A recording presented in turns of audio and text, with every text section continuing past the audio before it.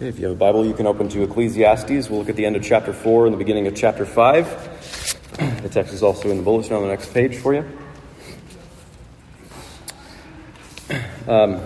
So, if you've been around the congregation for a while, you've probably heard one of the elders, probably most likely Joe, celebrate the simple fact that people keep coming back to church, right? That people even show up at all, celebrate it as a miracle of the Holy Spirit. That's not overstating things, right? It might sound funny, but we mean it. It's worth thinking about. That the fact that anybody shows up here on a Sunday at all is a miracle of the Holy Spirit. A big part of why we say that is because our time together in worship is largely and deliberately focused on just sitting and listening to what God has to say to us. And what God has to say to us is centered on Jesus Christ. It's not centered on us. Right? It's not intended to make us feel good about ourselves. Church isn't meant to provide us with the opportunity to impress God. It's not meant to provide us with the opportunity to impress others or even ourselves with how great we are. In fact, a lot of the time, what God has to say to us can make us feel downright uncomfortable, even unbearably so. So it's perfectly understandable that we would have great aversion to coming to church and listening to God. The big surprise is that any of us would be doing that at all. So the very fact that anyone would have the humility, that's what it takes, is this humility to come and listen to God's word. That's a Holy Spirit miracle worth celebrating and being thankful for. So let's talk about that. Let's talk about the humility of listening to God. Let me pray, then we'll read the scripture. Father, we ask for your Spirit's work right now, that you would grant us the humility to listen to what you have to say to us and to respond to your word in ways that are pleasing to you. We pray in Jesus' name. Amen. Ecclesiastes 4, starting in verse 13. Better was a poor and wise youth than an old and foolish king who no longer knew how to take advice. For he, the youth, went from prison to the throne, though in his own kingdom he'd been born poor. I saw all the living who move about under the sun, along with that youth who was to stand in the king's place. There was no end of all the people, all of whom he led. Yet those who come later will not rejoice in him. Surely this is also vapor and hurting wind. Guard your steps when you go to the house of God.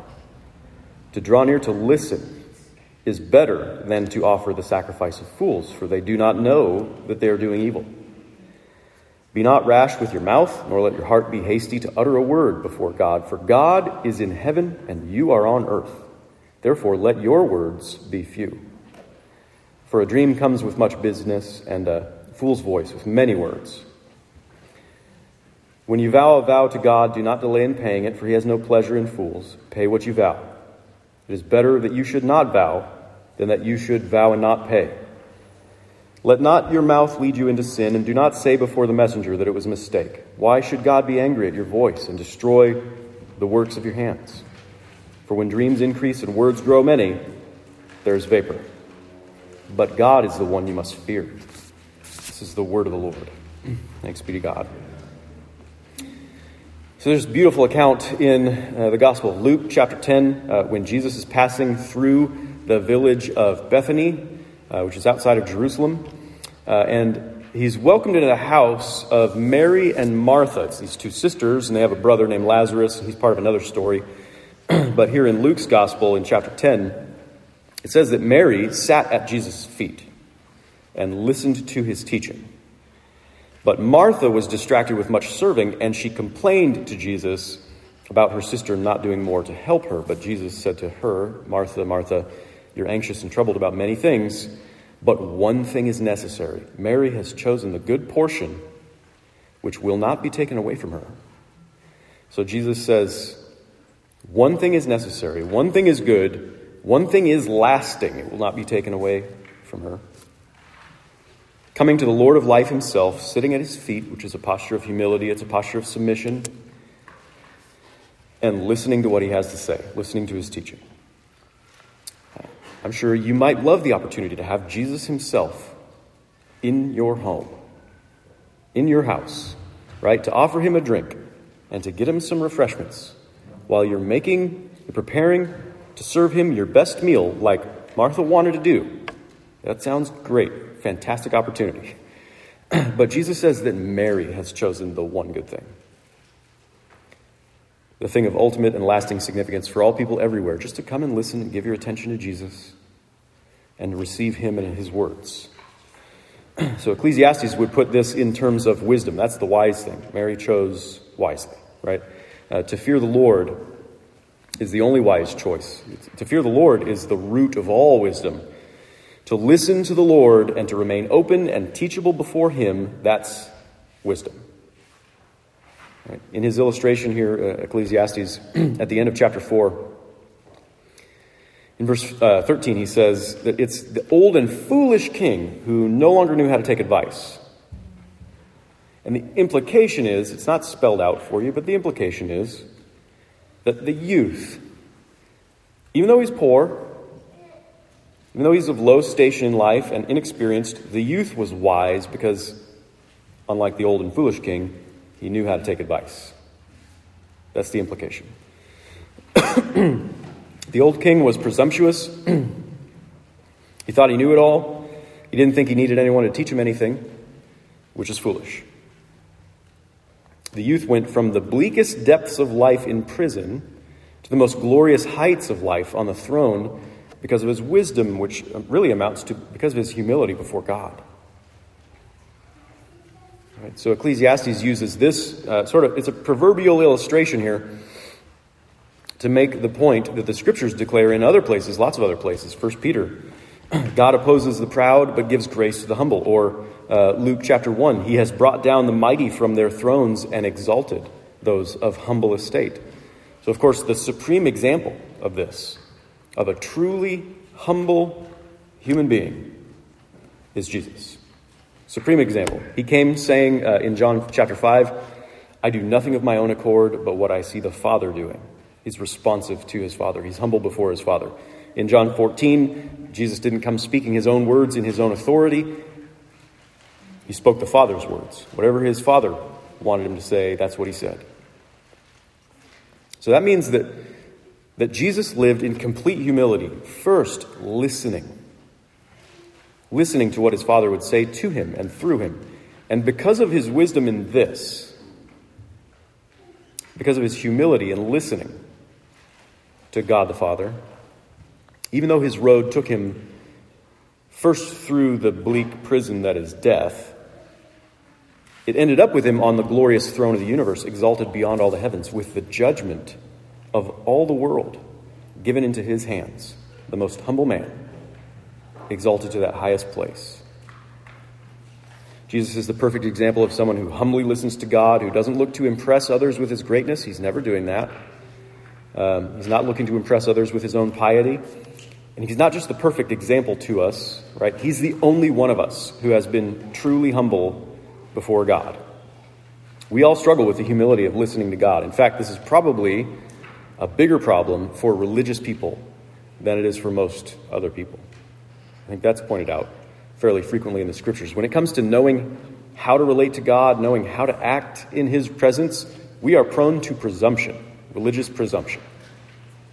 So Ecclesiastes says to us there in chapter 5, verse 1, guard your steps when you go into the house of God. Guard your steps. Not if, but when you go into the house of God. Remember, so Ecclesiastes is speaking to God's people. He's speaking to people who go to church, who go into the house of God. Guard your steps when you go to the house of God. To draw near to listen is better than to offer the sacrifice of fools, for they do not know that they're doing evil. Right? So fools come into God's presence thinking, not really thinking, but just sort of behaving as if they have something to offer to God. Some kind of sacrifice to make, some kind of religious service, some kind of important vow to make that would prove their devotion to God. Right? Fools come to church thinking more about what they have to contribute than about what they need to hear and receive from God. Fools come into the house of God, into the church, with these unthinking, presumptuous religious impulses.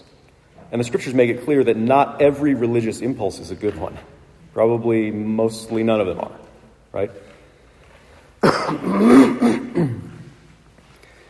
For example, the religious impulse to make a big show of your piety.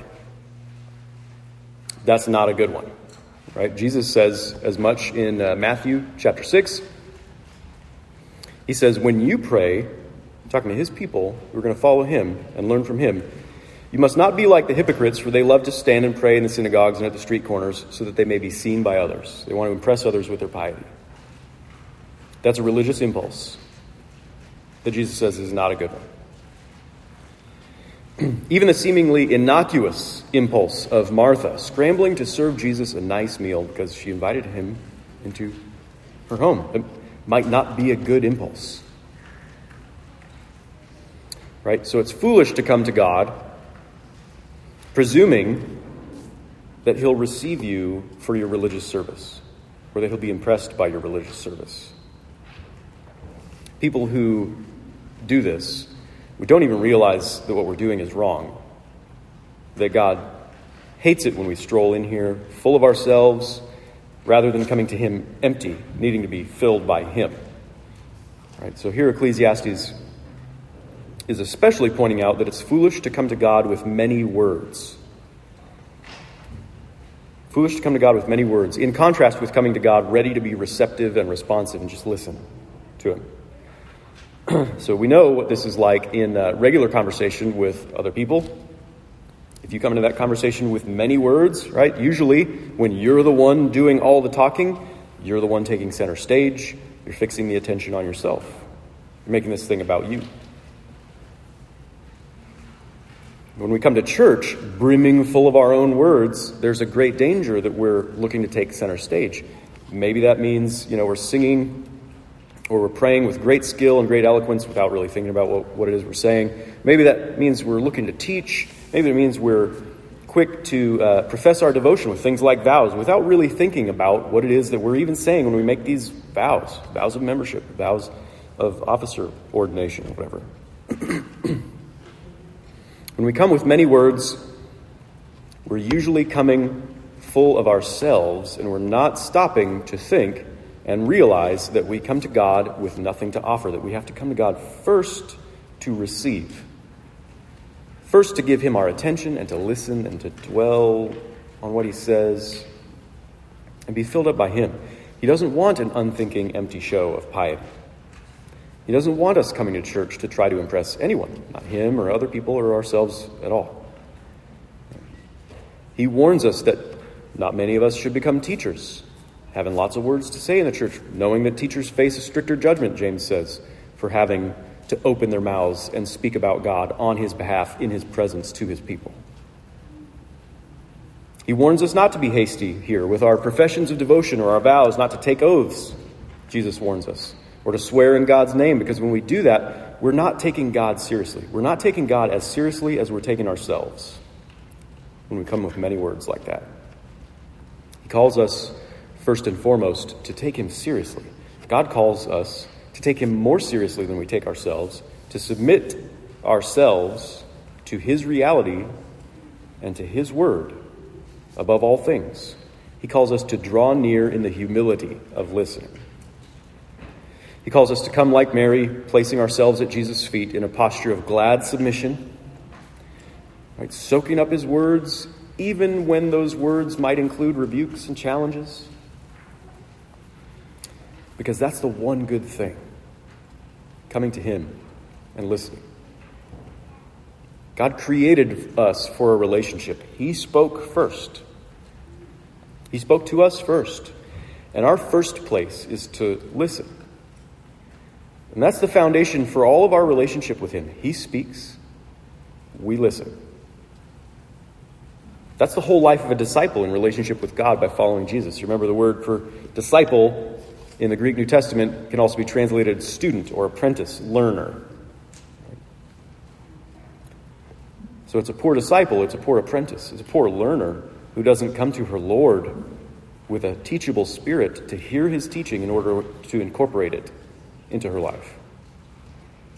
The main reason we wouldn't come to Jesus to listen is because, like that old foolish king in the illustration there, we think we've got things figured out well enough, we no longer know how to take advice. We're more impressed with ourselves than we are with God, so fearing God is the answer to this problem. The fear of the Lord is the beginning of wisdom. The hypocritical fool, making his presumptuous, religious sacrifices, devotions, many words, doesn't fear God, but God is the one you must fear, Ecclesiastes says here in our last verse. God is the one whom you must fear. There's no limit to that then. You're talking about an immortal God, an infinite God. There's no limit to the fear, the awe, the reverence, the respect that the holy God commands. So when I'm saying that, I'm not just talking about some vague, generic, infinite deity of your own imagination, because we've all got a conception of what it means that God is infinite and big and worthy of our respect. Right? I'm talking about the holy God of the Scriptures, the God who speaks, the God who has revealed himself to be our Creator and our Redeemer, the one who's revealed himself to be the God and Father of our Lord Jesus Christ. This is his house. It's the house of the triune God, the God we can know and therefore fear, the Father and the Son and the Holy Spirit. You cannot take the God of holy love too seriously. You can't fear him too much. And you dare not trifle with him. Verse 2 of chapter 5. Be not rash with your mouth, nor let your heart be hasty to utter a word before God. For God is in heaven, and you are on earth. Therefore let your words be few. It's because God is so great. He's so transcendent. He's so holy. He's so beyond us in a love that is unlike our love, that we must fear him and humble ourselves and listen to him. And we should want to do that. James says in his letter, chapter 1, verse 19, know this, my beloved brothers, let every person be quick to listen and slow to speak. He's talking about the same things here. So Zach Eswine has a book on Ecclesiastes. I've quoted from him before, and there's one printed here in the bulletin. He says, we go to church in order to learn how to slow our tongues and quiet our hearts. Instead of asserting ourselves and filling the space with what we propose it needs, we encounter a space that is already purposed by a being who has already asserted himself. Our task is to receive and to surrender to the will of another, to his will. So that might sound oppressive. You talk about submission, right? It might sound oppressive, this idea of humbling oneself and surrendering to the will of another. Ultimately, it's very good news because we're talking about surrendering to Jesus. We're talking about surrendering to the God and Father of the Lord Jesus. Jesus himself is meek. He's no cruel tyrant. He's no oppressor. He's meek. He's gentle. He's lowly. He's humble. And the Father loves to shower his grace upon the humble and to exalt the humble. Remember, it's the most humble man who ever lived who was blessed with the greatest reward in the glorious presence of God beyond all heavens, all authority in heaven and earth having been given to him. Right? Jesus listened. Jesus submitted himself to God. Jesus received the fullness of the Spirit, and Jesus was exalted. So the path of humility is not a bad one. Not in Jesus.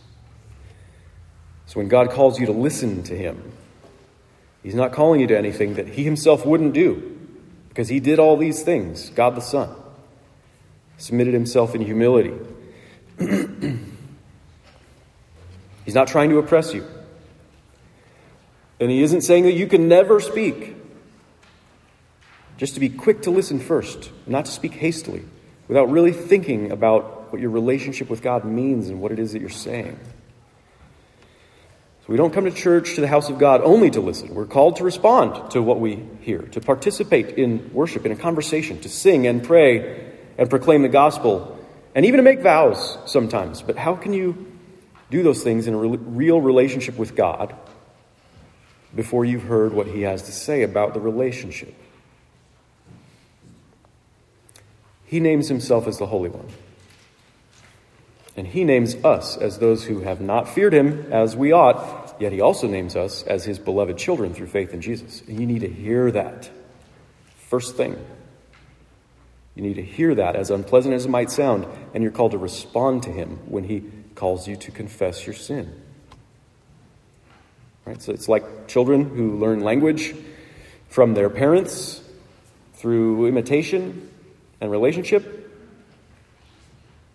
You're to learn your speech from your heavenly Father. You first listen to what he says, and then you speak his own words back to him, and you grow in your understanding of what that means as you do it more and more. Right, in your relationship with him. So, just walk you through our worship service. He calls us to worship. His is the first word. And we listen and we do what he says. And we sing a song of worship together. He calls us to confess our sins. And we listen. And we do what he says and we confess our sins. He assures us of forgiveness. We listen. And we sing his praise with thanksgiving. He speaks to us from the Holy Scriptures. We listen, and we respond with prayer and more song. He speaks to us in the sermon, and we listen. And we respond with our confession of faith and our confession of trust in him, and by sharing the gospel of peace with one another. He speaks to us at the table, and we listen. And we eat and drink and sing together. And he gets the last word, the word of blessing and sending, and we listen. We come to listen to Jesus, to listen to the word of God incarnate. He washes us with the water of his word. He speaks grace and mercy and peace over us. He declares our sins forgiven because of his sacrifice, and you need to hear that. You need to come and listen to that. Paul says in Romans chapter 10, faith comes from hearing, and hearing through the word of Christ. If your heart is so full of yourself that you come into the house of God babbling, you won't be able to hear the God of holy love speaking these good words to your soul.